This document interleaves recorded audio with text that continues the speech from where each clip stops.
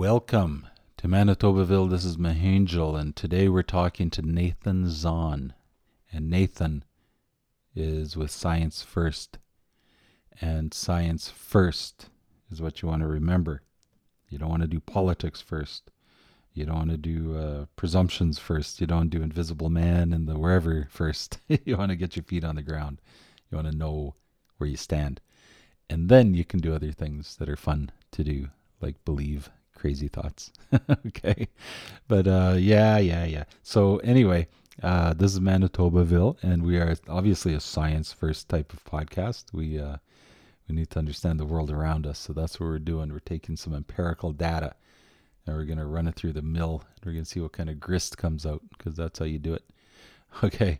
Yeah. So that's our interview today, and it's a really good one, and it tells a lot about what's going on in Nathan's world as he tries to help people figure out what's going on with the world right now, the earth, the big blue ball that we live on in the middle of whatever it is we live in the middle of, as we always find out new things about what's going on out there.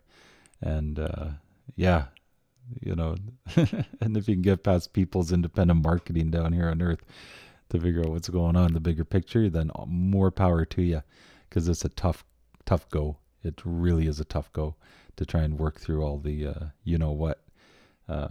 with your galoshes on, and just trying to stay above it all and understand what's happening. So anyway, in the meantime, and in between time, you can find us at manitobaville.ca. You can make your donations and your suggestions through our input devices on that website, and you can search us on all your favorite social medias and on your favorite podcatcher. We're on all the podcatchers, I believe, from a lot of podcatchers. So you shouldn't have any trouble finding us. And when you get on your podcatcher, just search Manitobaville. Follow or subscribe, rate and review. Tell a friend, and let's get this show going. Yeah, it's going to be big time. So anyway, today is Nathan Zahn, and we're going to get right to that interview just after this little advertisement sound thing that tells you there's going to be an ad coming up right now.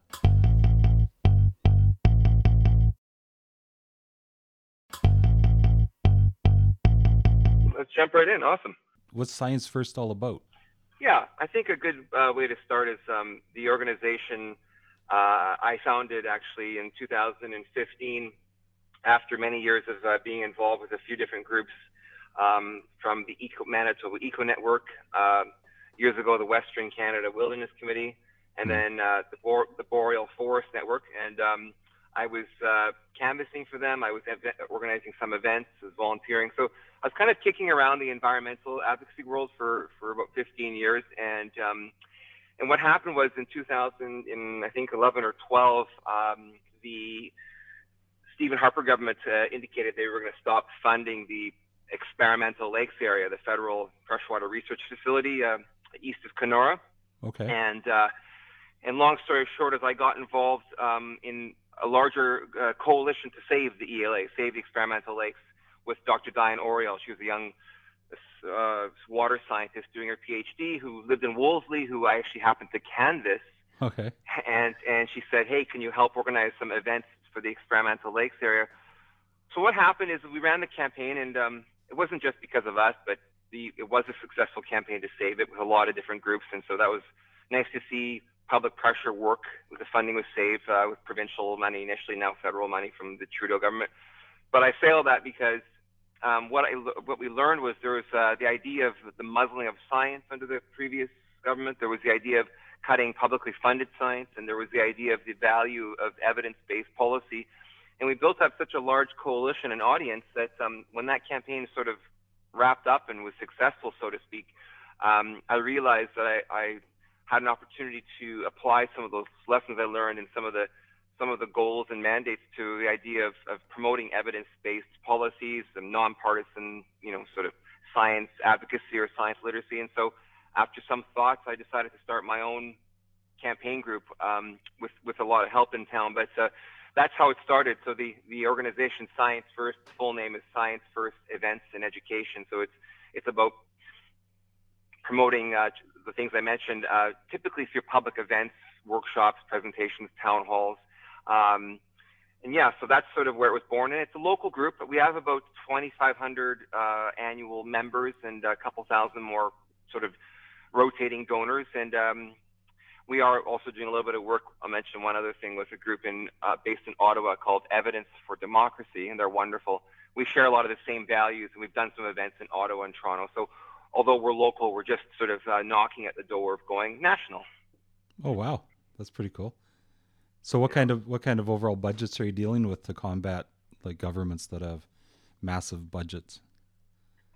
Well, here's an excellent question, actually. So, we're a fairly modest operation. I'm a part-time, basically, employee, so I do a lot of work. We've got a number of contract people. So we have, we do some media campaigns, mostly on social media.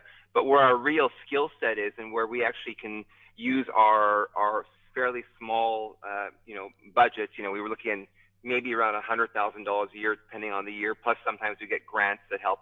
But with that, what we do is we organize events from anywhere to 50 to 300 people, sometimes bigger events. But the point is we do these events not just for the people in the room, but for media attention. And so, for example, if we have 100 people come out to talk about the North End wastewater sewage plant and how it's behind schedule and how it's impacting Lake Winnipeg, we had a great 3-minute piece on CTV News at 6 o'clock on the TV. So that suddenly you're talking to 30 or 40,000 people. So that's our shtick, is we are able to put these issues in the media spotlight by hosting quality events with interesting guest speakers. But we never do an event, or we try not to, without having the media presence. So that's really our really important part of how we manage to sort of do the David and Goliath kind of thing. And that's where people are supporting us. They know that if we're hosting or organizing these events, that we're doing them in large measure to get ourselves into the news, so that we're talking to a much wider audience. Yeah. Oh, neat. Yeah, I guess that's like Donald Trump. He's all about earned media, right? Because he doesn't have any money, so you can't buy it. Well, I think exactly it. I mean, we're not really in a position to sort of take out 20 billboards across Canada or whatever. And we're not alone in this tactic, but in Winnipeg, and with what we're doing, so this is a sort of a front-facing group. We do a few other things we can get into, but the events are really key. And as a bit of a side note, my background is also I'm an event coordinator in the music scene, so I was very comfortable. You got to go with your strengths. I mean, I'm surrounded by people, whether they're scientists or teachers or lawyers, and I'm always inspired by them and learning from them. But as an event organizer, this ended up being an interesting marriage of my capacity to organize events, publicly funded events, or whatever, and then also science advocacy. So that's where this all ended up, was combining these two worlds that maybe seem fairly different, but that seems to work for me. Is combining politics get into that too? Because you mentioned that, for example, like a conservative government, very, very uninterested, I guess we could say, to put it mildly, in sort of saving the planet endeavors, whereas liberal parties or NDP parties or Green parties seem to be more open to the idea of saving the place where we actually live. And so does that get into it on a sort of a micro scene, like your local reps right up to the MPs, where you find some collaborations with politics that work? Well, that's also a really good question, because what's really important with science first, and science first doesn't mean science only or science is best. It's just sort of, it's in the spirit of, can we all agree on the facts and the data and the science? And so we very much are always aiming to be very nonpartisan. Although that being said, you tend to see perhaps more support for science and environmental issues from the Green Party or NDP or maybe the Liberals compared to Conservatives. But what's been really important is to most of the time avoid the politics. So whoever's in power of any political stripe will still, try to promote or do some advocacy to help push these issues forward. But what's interesting is that we like to try to talk to people on the other side. So one of the deeper issues here, of course, is, science and facts and truth, unfortunately, don't necessarily matter. People are very emotional, very tribal. And so what we tried to do is find ways to not just preach to the choir. So in particular, we found an interesting thing speaking to Conservatives. A lot of Conservatives that I talked to with the Experimental Lakes campaign voted for Stephen Harper, voted for Conservatives, support them, but didn't support cutting the Experimental Lakes. Um, or think they do support science and evidence-based policies. So Mm-hmm. people will say on all sides, "Oh, I support the science," and then the problem becomes, well, people have different science and different facts. So, Right. yeah. So the political part of it is basically yes, we try to stay nonpartisan and try to find that common ground. But then, of course, it gets more complicated because people have certain belief systems that. And in one of the actually events we're doing that's coming up, the title is called "How to Trust Your Source," and it's looking at misinformation and disinformation online. And so, whatever political stripe you are now, whatever your belief system is, you can find a link or a study to support what you believe. Whether it's COVID or climate change. So we've Right. gone way into the deep end. What's the saying now these days? It's, we're sort of in a post-truth world. So this whole campaign started, in my personal history anyway, started maybe a little bit long enough ago where you had a lot of this misinformation or problems with fake news, but it's really been amplified, as we all know, in various facets to the extreme level, whether it's from Trump to social media. So Mm-hmm. it's scary because it's a growing problem, and maybe one of the biggest problems on the planet. If you did a top 10 list of problems, I think, right? Yeah. Yeah. Nobody knows what to. Well, yeah. It's not that you don't know what to believe. It's that you can find something to support what you already believe. It's easier that way. That's that's it. You got it. Yeah, I've seen some memes about that. And Yeah. that's exactly the joke. Something that people do a ton of research to find something that supports what they believe. So Yeah. confirmation bias, I guess, et cetera, et cetera. And one of the issues with this campaign for us is, again, like I said, we don't want to just preach to the choir. So we've been really trying to find clever ways to to break through that. And really, one of the things is how to have a conversation with someone, or that's become a real problem. So as we move forward with some of our events, we've realized we want to include, for example, we typically might do a scientist, a teacher, a journalist, a researcher, or an economist. Some of our upcoming events, we're also making sure to include psychologists or people in that world to talk about Mm-hmm. how we think, which maybe becomes almost more important than the science or the facts. So, for example, we're going to do an event early in 2021 examining the proposed green recovery in Canada, or the Green New Deal. As we approach the throne speech this week with the Liberals, there's sort of the rumor has it, or what we appear to be seeing, is a big proposal to go big on the green recovery, which will be a lot of public tax dollars. And then the question will be, does it work? Where should we put a lot of money? And there's going to be a huge debate about that. So we're going to do an event looking at the economics, the science, the engineering, but also the psychology of the green recovery, because for us, that's going to be a big push. Is if we're going to go big, many tens of billions of dollars to change where society puts its emphasis, we want to be able to talk to people that are concerned about it from different fronts. So yeah, that'll be a big part of the conversation.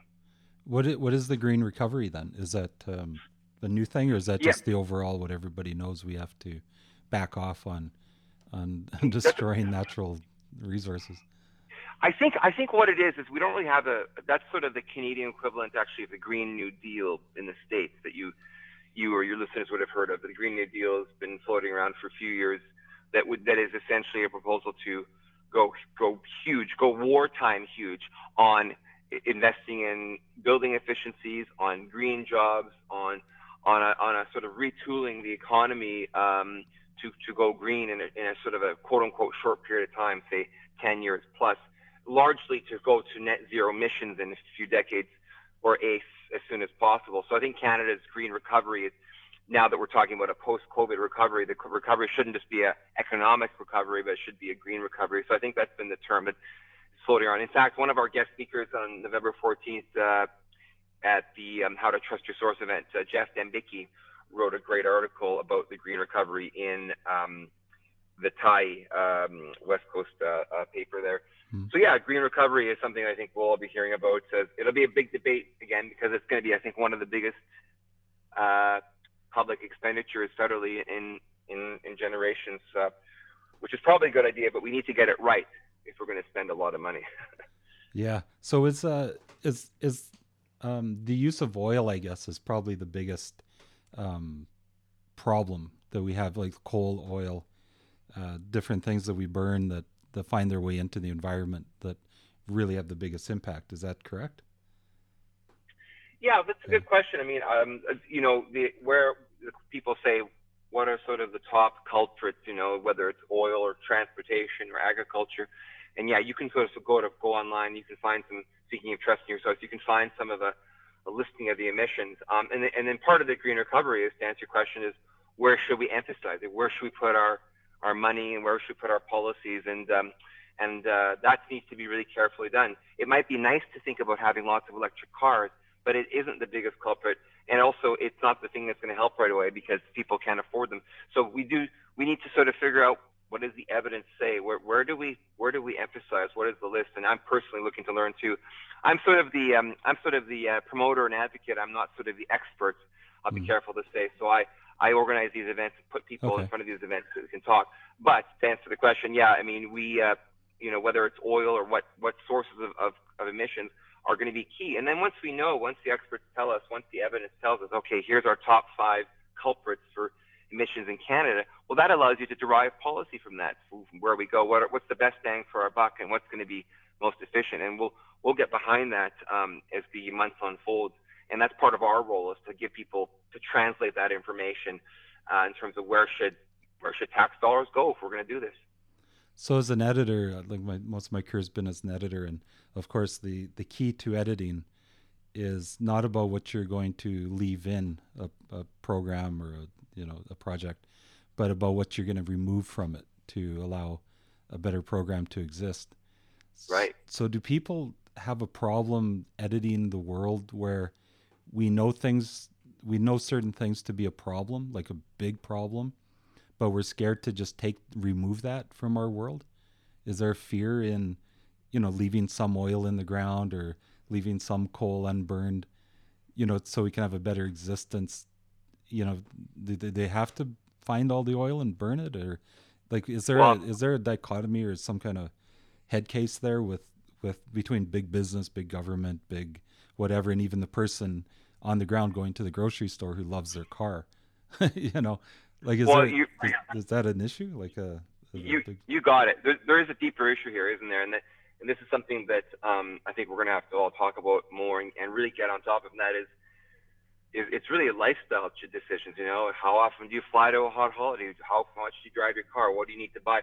Now, I think one way to appeal to people is, we got to look at what we value, right? And obviously, I don't think we need to change our lives so dramatically. I think you can live, quote unquote, rich, wonderful lives, and you can have some things, and you can have a great community, and you can choose to do certain things. But clearly, we need to just use less and be less greedy, and we need to be smarter and more efficient. So that's the harder sell here is, science and facts and green recoveries all sound great, but you got it if people decide to drive their car 5 minutes to the grocery store rather than ride their bike to pick up a few things.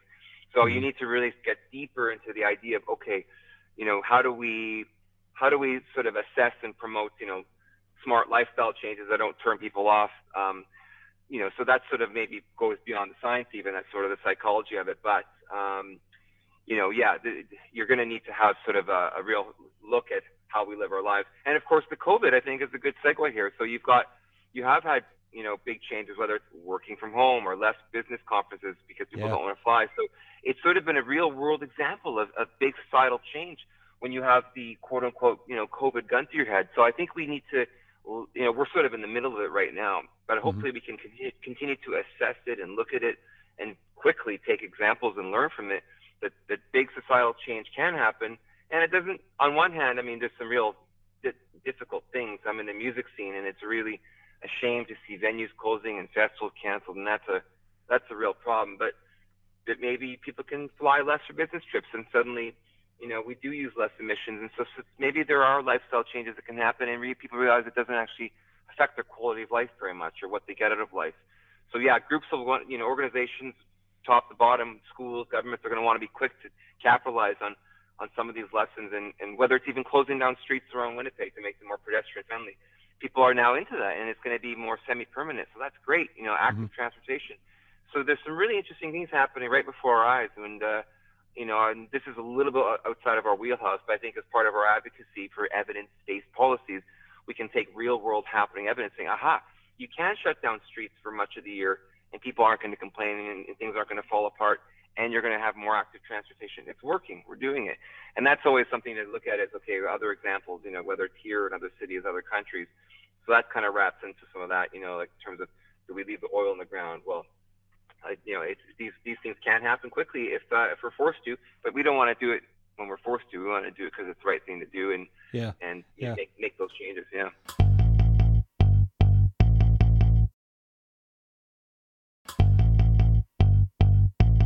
Yeah, that seems to be the thing because, if you leave the oil in the ground, first of all, your life gets better because it's less stinky, it's less noisy, it's less hectic. You're forced into a better lifestyle. I noticed on a personal level, most people that I've met are happier because of the shutdown, even though they may have trouble with their jobs or school or whatever. They're overall they're happier. They're more into community because they're walking around their community now because of these roads that are closed. I only met one person who was quite virulently against a road being closed, and he just hated it completely. Like it was crazy. It was just off the charts and quite surprising. The person I was with was taken aback. As was I. Like, oh, wow, it's like that. That's gonna kill your life. Like, wow, okay. But Well, we could. everybody else has been super happy about it. And I've been reading a lot of stories of people overall are going, yeah, I forgot what it was like to be like at home with my family or to see Right. my Right. neighbors or to actually talk to my neighbors, get to know who Yeah. they are.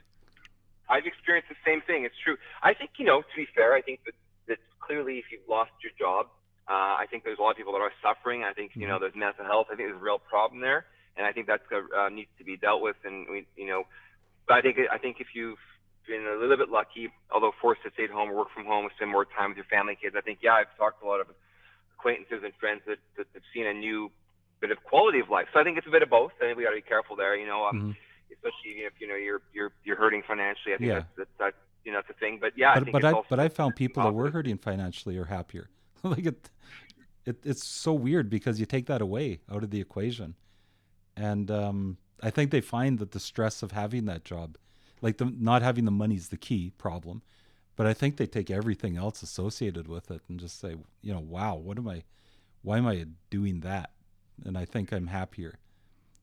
Yeah, You know? and even by extension, things like uh, a lot of people have been unable to. Let's say if you're lucky enough to travel and you can't leave the country, now people are enjoying their own provinces, seeing parts of the province for the first time, or Yeah. or doing different activities for the first time. So again, we're sort of in the thick of it right now. I think we'll look back in a year or two or 10 years, and we'll see these changes that some will be lasting for the good, some for the bad.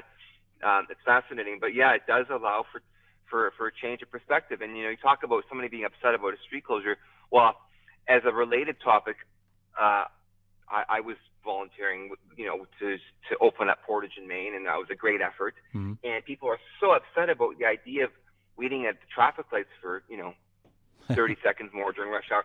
And Yeah. there's arguments on both sides, but I was fully behind opening it up for all the for lifestyle issues and for Mm-hmm. accessibility and whatnot.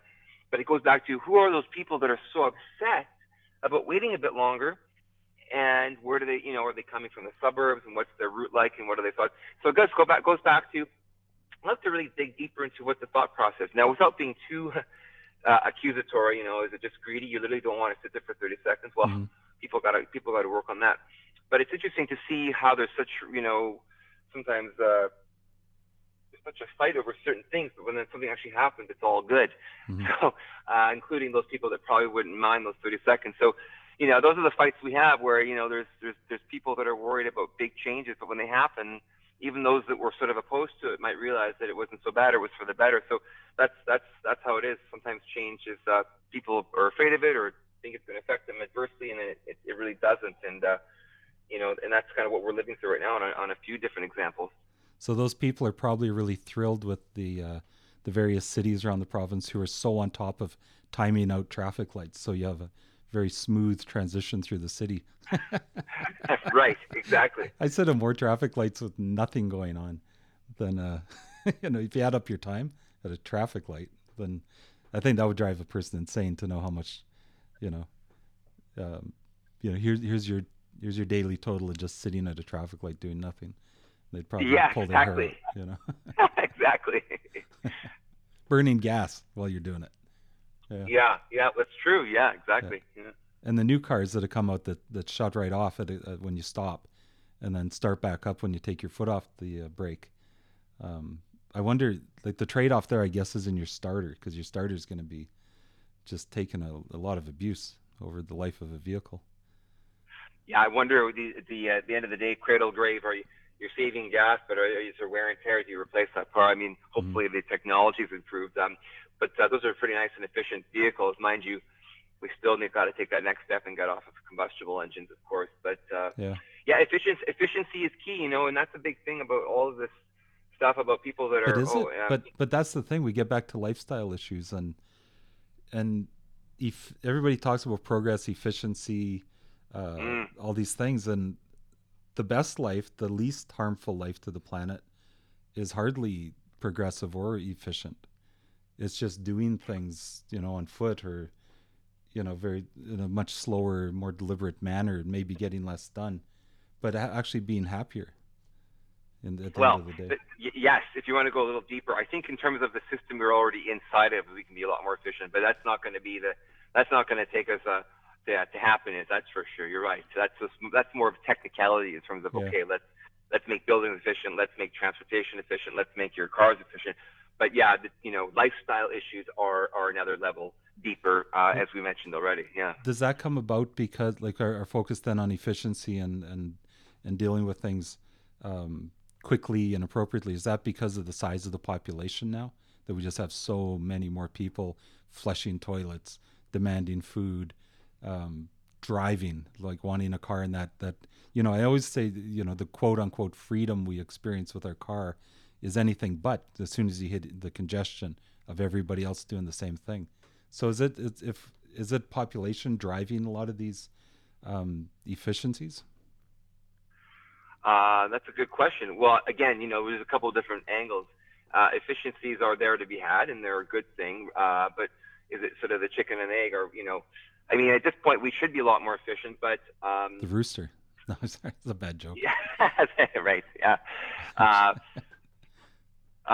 but yeah, I mean, it's I guess that falls in line with two different things here. You've got lifestyle decisions, you got efficiencies. I think they can live together. I think they're both important. Two sides of the same coin, kind of thing. How many Yeah. people does Elon Musk need to take to Mars? Is he going to take a few billion? What is that starship supposed to hold? Is it 100, 200 people? I I can't don't remember. know, 6 or It's going to something. be It's that's hardly anything. that's it's going to be a very it'll be a tight quarters. Is he going to And be on it? also, Like, is him and a bunch of other guys thinking Mars is great? They're going to go first. yeah, I have a strong feeling he's not extending himself, even though he's so Yeah. keen on it, right? So who Yeah. knows what his motivation is there? Yeah, you Yeah. can't enjoy your billions and all your other projects if you're, running out of That's right. everything a third of the way to Mars. Yeah, no kidding. Jeez. I like how cavalier was too. He says, it's not going to be easy. A lot of people will probably die. You know, not him though. Yes, Yeah. there was some real transparency there. That's right, for Yeah. sure. And you're not coming back, right? Okay. Yeah. Oh boy. What else do you want to talk about? What's some other like maybe a science first, or in your day to day music scene? What's going on in the music scene? Well, What's happening? sure. I can give you a bit more here. One thing that actually personally sort of has come out of the pandemic that I'm excited about actually was because I run a music festival called MEME. It's the Manitoba Electronic Music Exhibition, and we started that in 2010, and we actually happened to be the very first public event ever that took place at the Cube in the Exchange District. So it was kind of neat that we started this electronic music festival at this new Cube, which some people love, some people hate. It really suited us though, because it's this kind of futuristic Yeah. thing that lights up at night. And I was gonna say, say all that, it sort of looks electronic musicy. yeah, Yeah. it really suits our vibe. So I mean, we were pleased, and it was lucky. We came to the city to propose doing a festival with the old bandstand there, and they actually said, come sit down and meet us at the Exchange Biz office. And they showed us the architectural drawings. They said, we're building this in a year from now, next June. When do you want to throw your festival? Wow. And they did the ribbon cutting. Papa Mumbo played there on the Thursday, June 7th, 2010, with the mayor. It was raining. Mm-hmm. And then the next day we started our festival. We had 1,000 people. It was great for our first year. So we did the festival for many years, and we do like paid gigs at the, we do party at the Art Gallery rooftop or the Forks Bridge or the Pyramid Cabaret.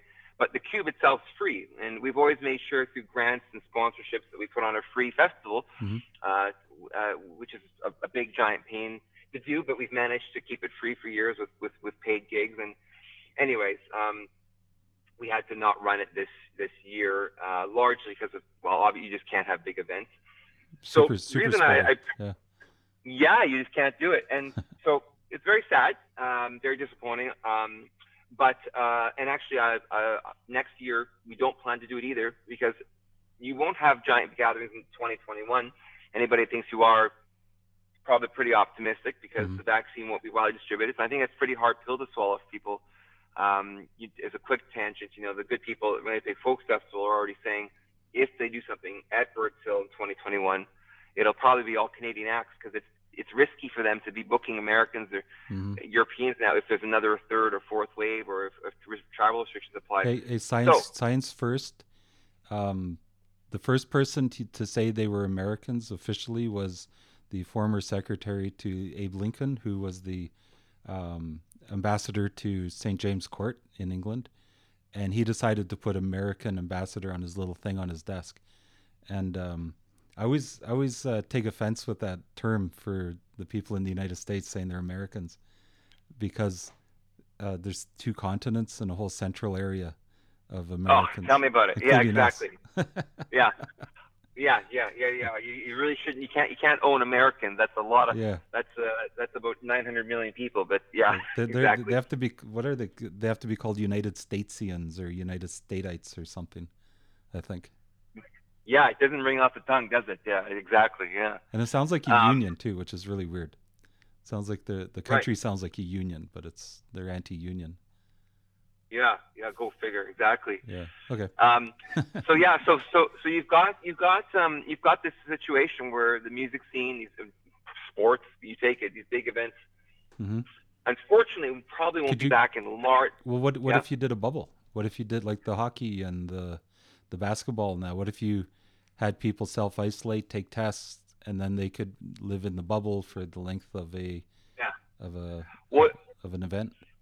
Well, you could talk about a lot of creative ways to do it, whether it's cohorts or rapid testing, which is going to be a thing, which is fascinating. When that, if you could have a test result in 5 minutes, you could line up your test, you're in, you're out. Anyway, that all being said, well, I went to the dentist recently, and they asked me, they're hoping I was honest, I guess, but they asked me a number of questions. I had to put on a paper and then sign, and then they took a forehead temperature and they said, "You're okay, you can come in."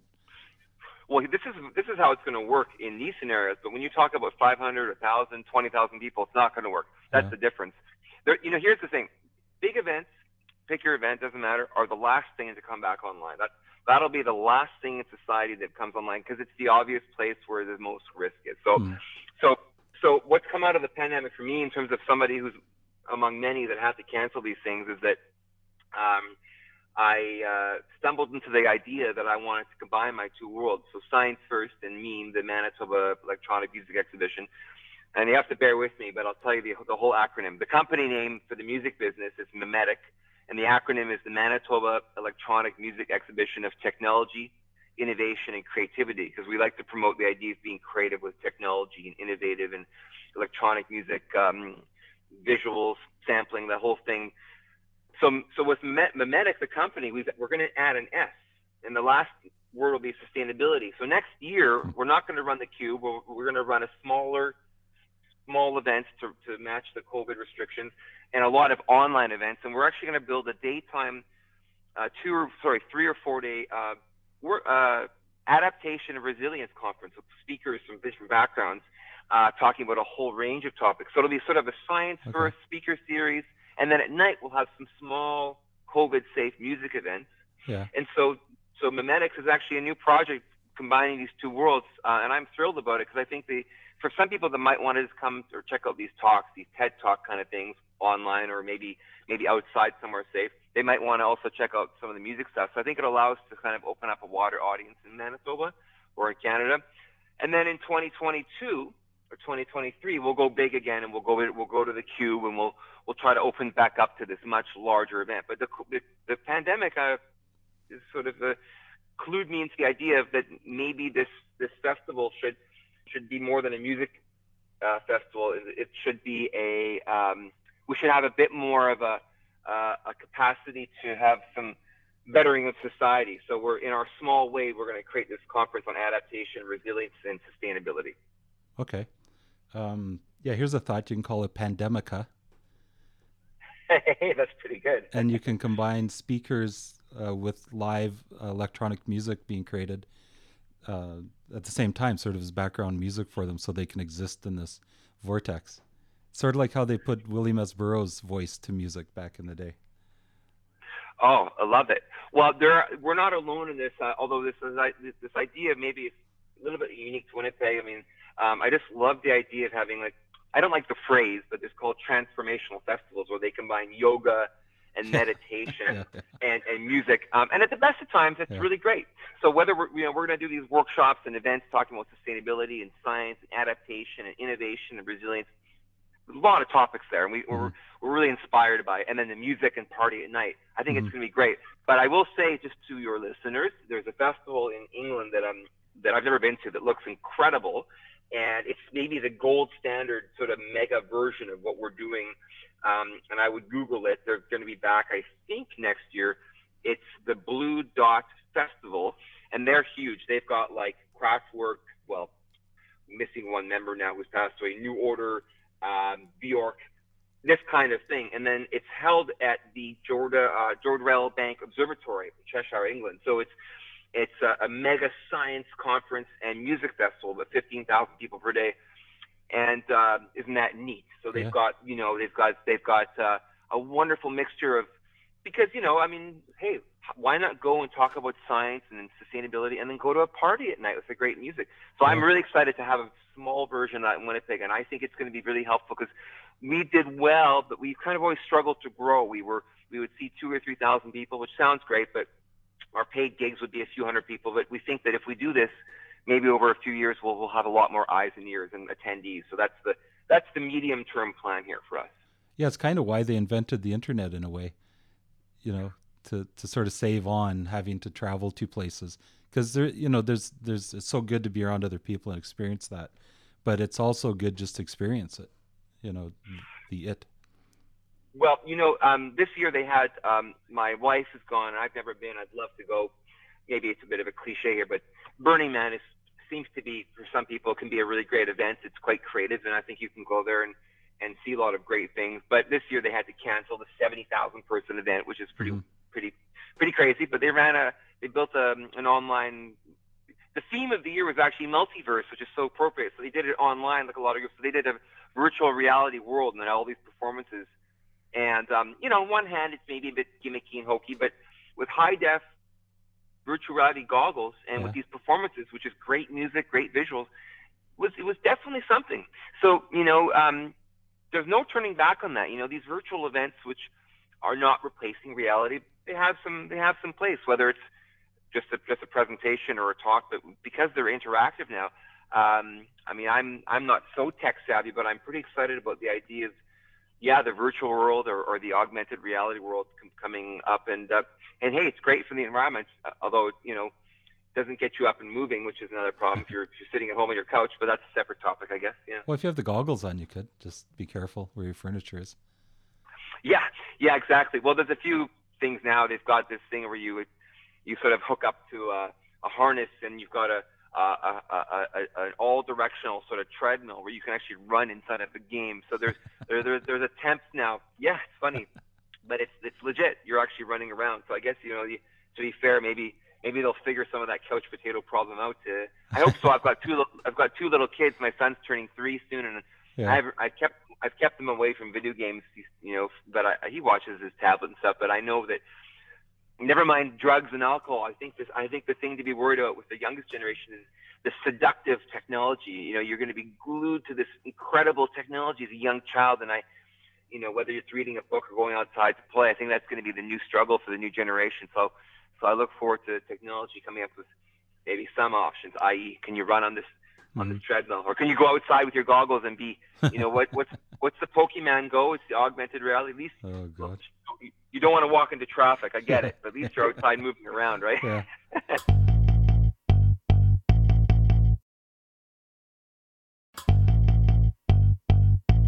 Well, I like going outside because it's super detailed. It's really big, and it's like 3D as heck. And It's really high def, isn't it? yeah, Yeah, yeah, and you don't need the goggles and the wires and yeah, stuff. And you can avoid trees and everything when you walk, and it's awesome. Yeah, yeah. it's like really big out there. it's But it's really it's endless. Yeah. yeah, I remember playing Pong back in the day, and we thought, that was something. But anyway, but that was the days when you say, parents say, go play outside, go outside, go, go, go. And so we did. And that's what we did. But okay. So yeah, what else is going on? Like what's in the province? Give me a quick tour around the province and what some of the issues are that we should be looking at.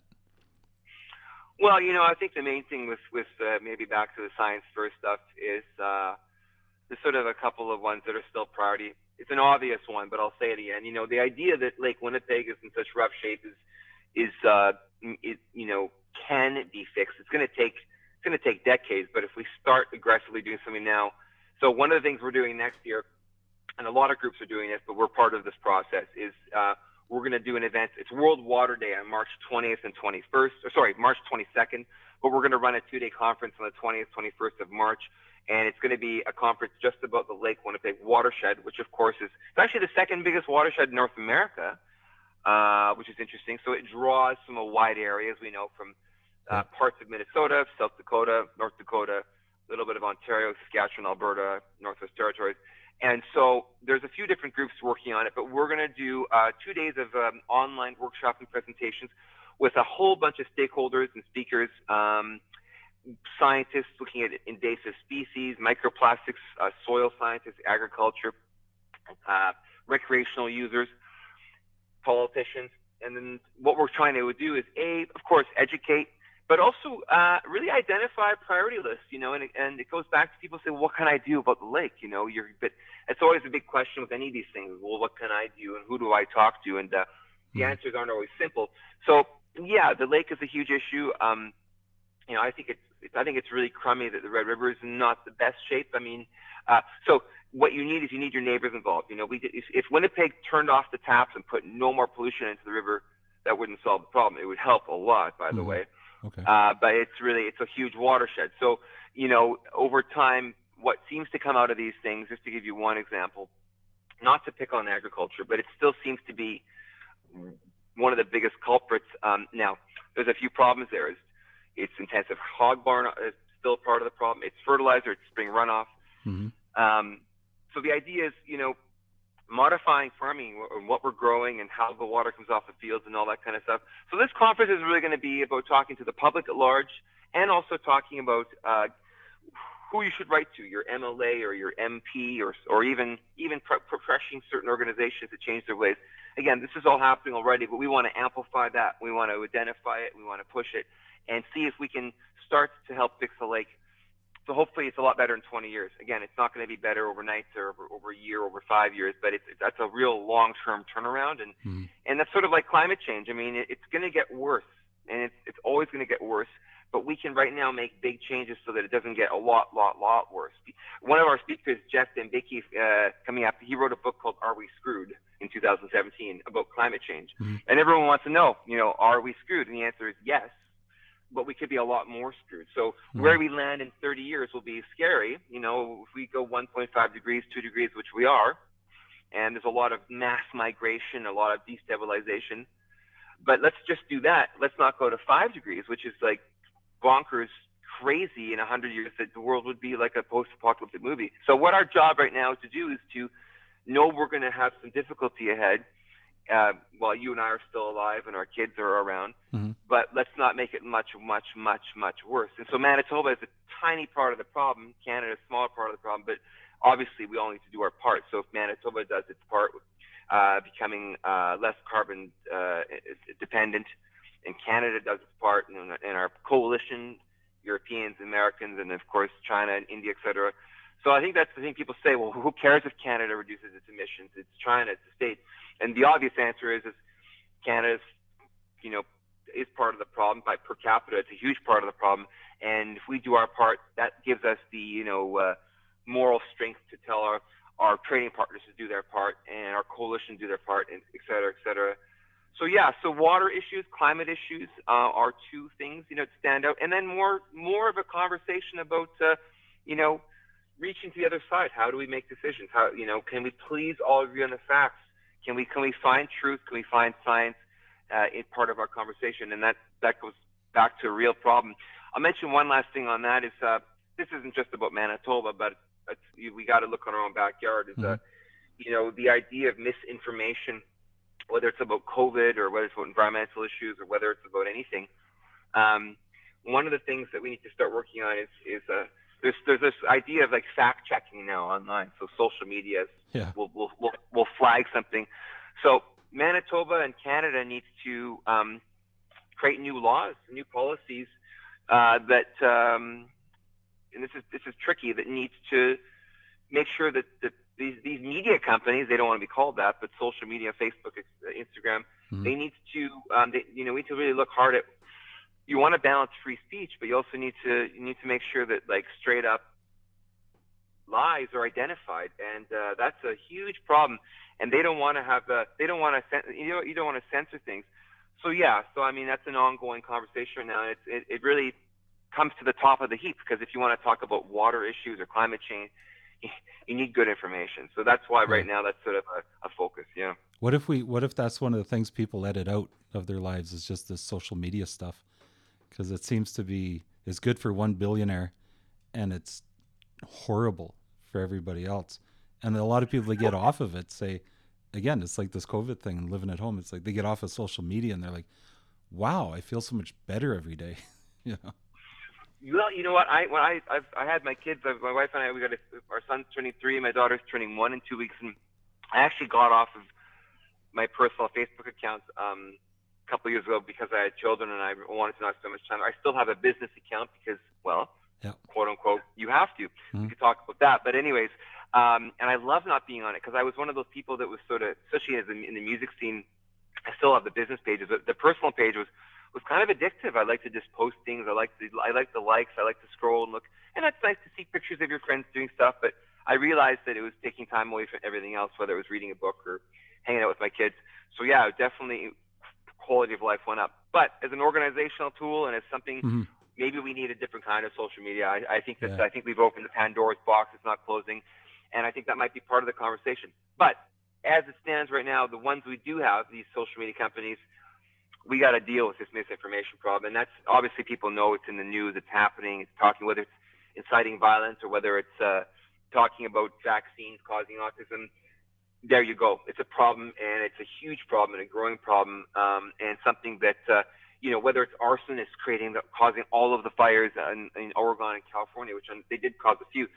So yeah, so for me, that really rises just about to the top. Is we need to get a handle on this post-truth world is just bonkers, and it's a real problem, and it's really scary. Yeah, I hear you. And that probably goes back to the very first newspaper ever created, where the person doing it went, wait, I can't afford this. So you got advertisers involved. and boom. Good. That's right. Yeah, exactly. Yeah. Excuse the news immediately. I'm not advertising if you're going to say that, Oh, well, I won't say that then. Give me your money. Thanks. You can keep the prices There's always That's right. There's always a deeper issue there, and the reason social media, Facebook, for example, doesn't want to throttle this misinformation, because that's the stuff that gets the most attraction, stuff that's controversial, it gets people riled up. So yeah, I think that I'm part of actually Ramona Pringle, who's a regular CBC technology commentator, and she's a Ryerson professor of society technology. She does a good job. She's speaking at this event on November 14th, but one of her specialties, I think, just because she's paid a lot of attention, will be about new technology and AI and bots and troll farms and fact checking. So I'm really excited to learn more about that myself, as part of the story here, love it or hate it, is technology. Even without real people, you've got misinformation being spread by algorithms and all that stuff, or search engines. Fascinating stuff, and we can barely keep up, right? So that's an ongoing story for sure. Wow.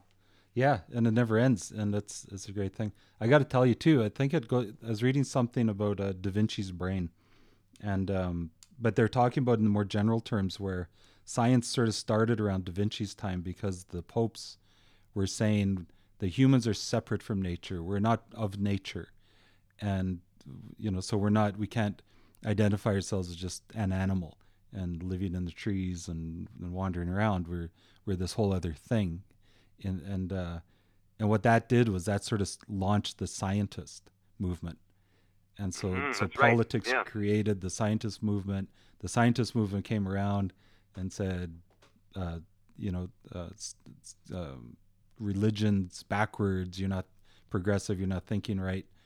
And now it's because for the last 10 years it's been or 20 years, 30 years, it's been people who are into science. They were big advocates and well-spoken advocates of science and really intellectual and compelling in their voice. Were really bashing religion so hard, and now it's come out that where the Pope's saying, "Hey, nature's good. Like we should go back to nature. Nature heals us. Nature's brilliant." And it's sort of like however many centuries later, trying to take that corroded tap and kind of turn it off and say, the less we know about the world, technically, maybe we'll just let the world do its thing, and we can just live on it, and if we live a quieter life, maybe we'll be a lot happier.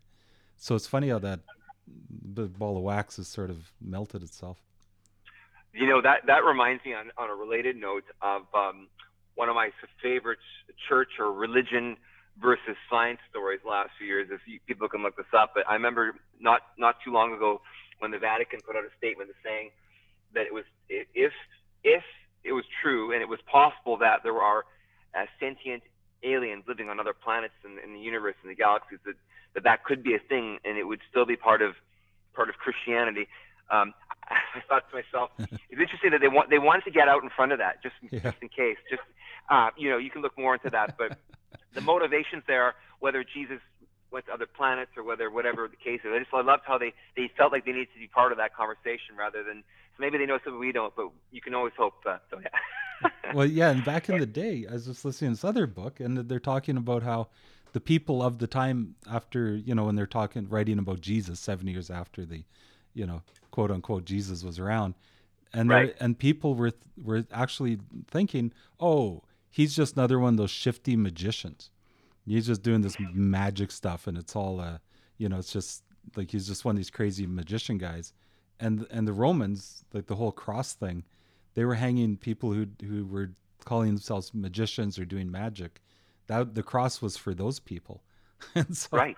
so the Right. fact that he went on one was, if he existed, because that's the funny thing is there's no Rome. The Romans kept a lot of records. There's a lot of records in those days.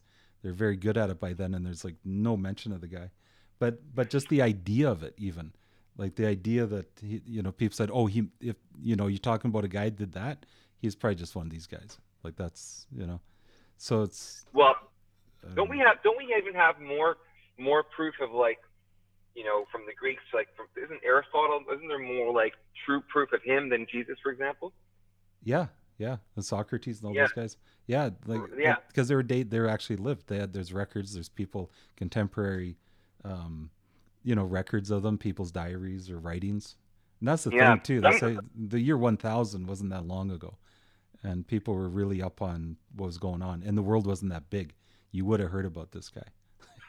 Yeah, Jesus might have been sort of more of a series of people or ideas and Yeah. stories, but that's another podcast for you.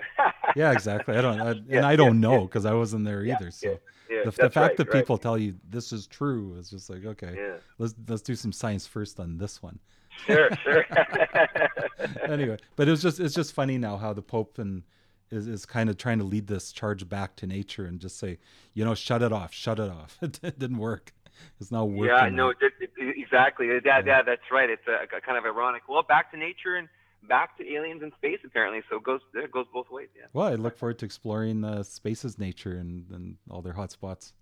Who knows? Yeah, without wrecking it. Yeah. Without right, I'll drop my Coke can out just wherever, and Yeah. I'll tromp on some native species and see how they feel about it. Yeah.